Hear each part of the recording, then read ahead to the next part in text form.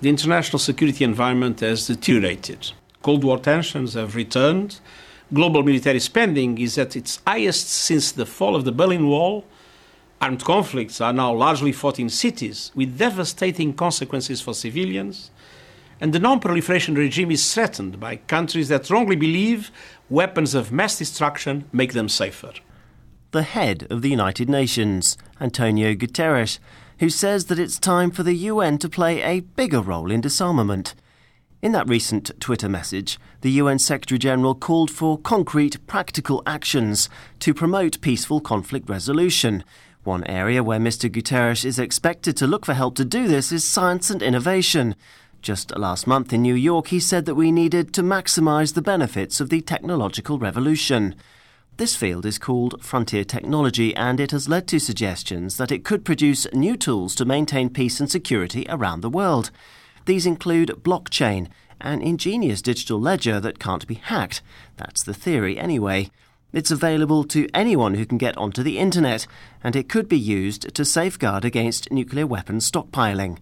There's also machine learning technology, which the Comprehensive Nuclear Test Ban Treaty Organization is pioneering for disarmament verification. So much for the advantages of emerging technologies. But how about the dangers? Aren't conflicts in the hands of weaponized drones these days?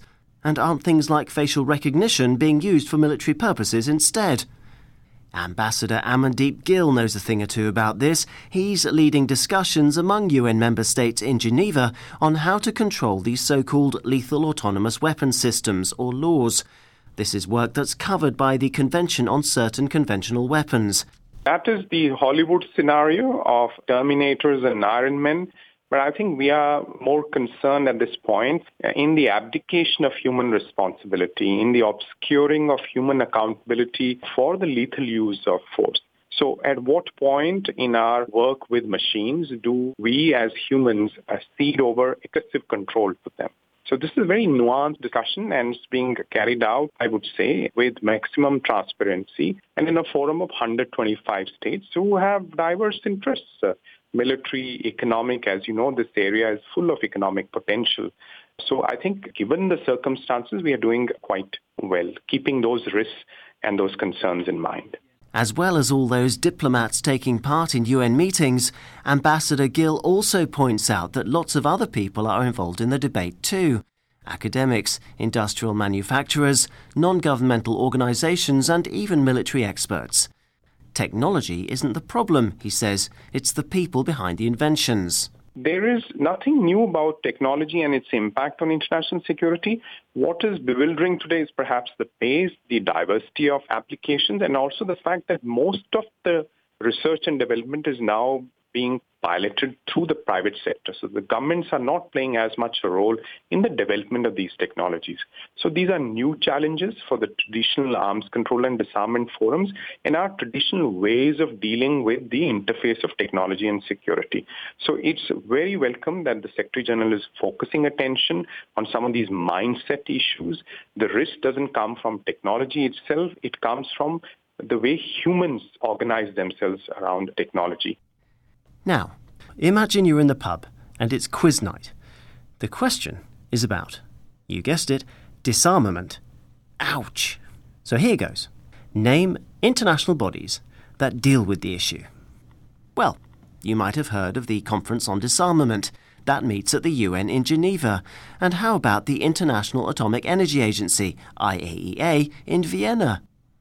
But did you know that there are lots of other UN bodies mandated to pursue peace and security through weapons control? There's UNODA, the Office for Disarmament Affairs, the Secretary-General's Disarmament Commission, the General Assembly, and the Security Council. There's even the UN Disarmament Commission, and it's looking into weapons issues in space. The reason I'm telling you this is to highlight the fact that all of them are working in the same direction. Ambassador Gill again. So you can see the spread of forums which are addressing this area of frontier issues, as the Secretary General puts it. And we are trying to build bridges and connections between all these forums, also using academia and research institutions. I'm currently at CIPRI in Stockholm, and they've organized a discussion around the implications of artificial intelligence for questions related to nuclear weapons. Do they accentuate the risk?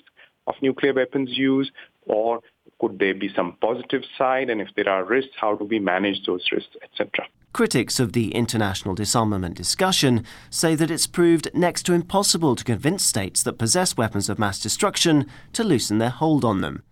And while it's impossible to say whether science will help to do so in future, there's no doubt that innovation is already helping to promote peace and security. Dr. Einar Bjorgo is head of the UN Satellite Imaging and Analysis Office, UNOSAT. Based in Geneva, his team pinpoints where new clusters of refugees need help. UNOSAT also identifies disaster relief measures in Asia and East Africa, among other things. From our angle, we have been using technology for over 15 years now in support to humanitarian sister agencies and the countries affected by natural disasters, but also increasingly using this technology in a human security domain and in conflict situations, human rights, etc. So it is clear that this technology has a lot to bring. Why?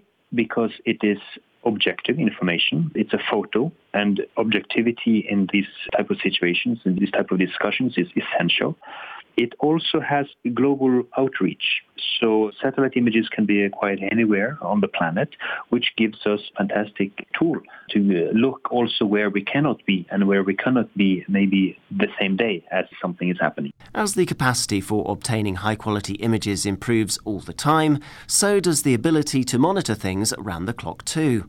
This makes it an excellent tool for disarmament in general and also for wider security questions, Dr. Bjorgo says, adding that UNOSAT has no mandate for this and that it plays an advisory role to the specific agencies in charge of the question. One challenge is to actually be able to move from the, let's say, theoretical academic, this is interesting technology, to actually making a significant difference on the ground. And that is also how I interpret Secretary General when he wants to see increased use of technology and innovation. That said, there is definitely an appetite to use this kind of technology now for decision making. There is an appetite to use the data and the statistics that they generate as a reliable source, and again, an objective source. So I do see the need for this. I think it's very timely. We have to do this. We have to have a good strategy on how to tackle these issues. And the Secretary General leading the way in that sense is really the way to go.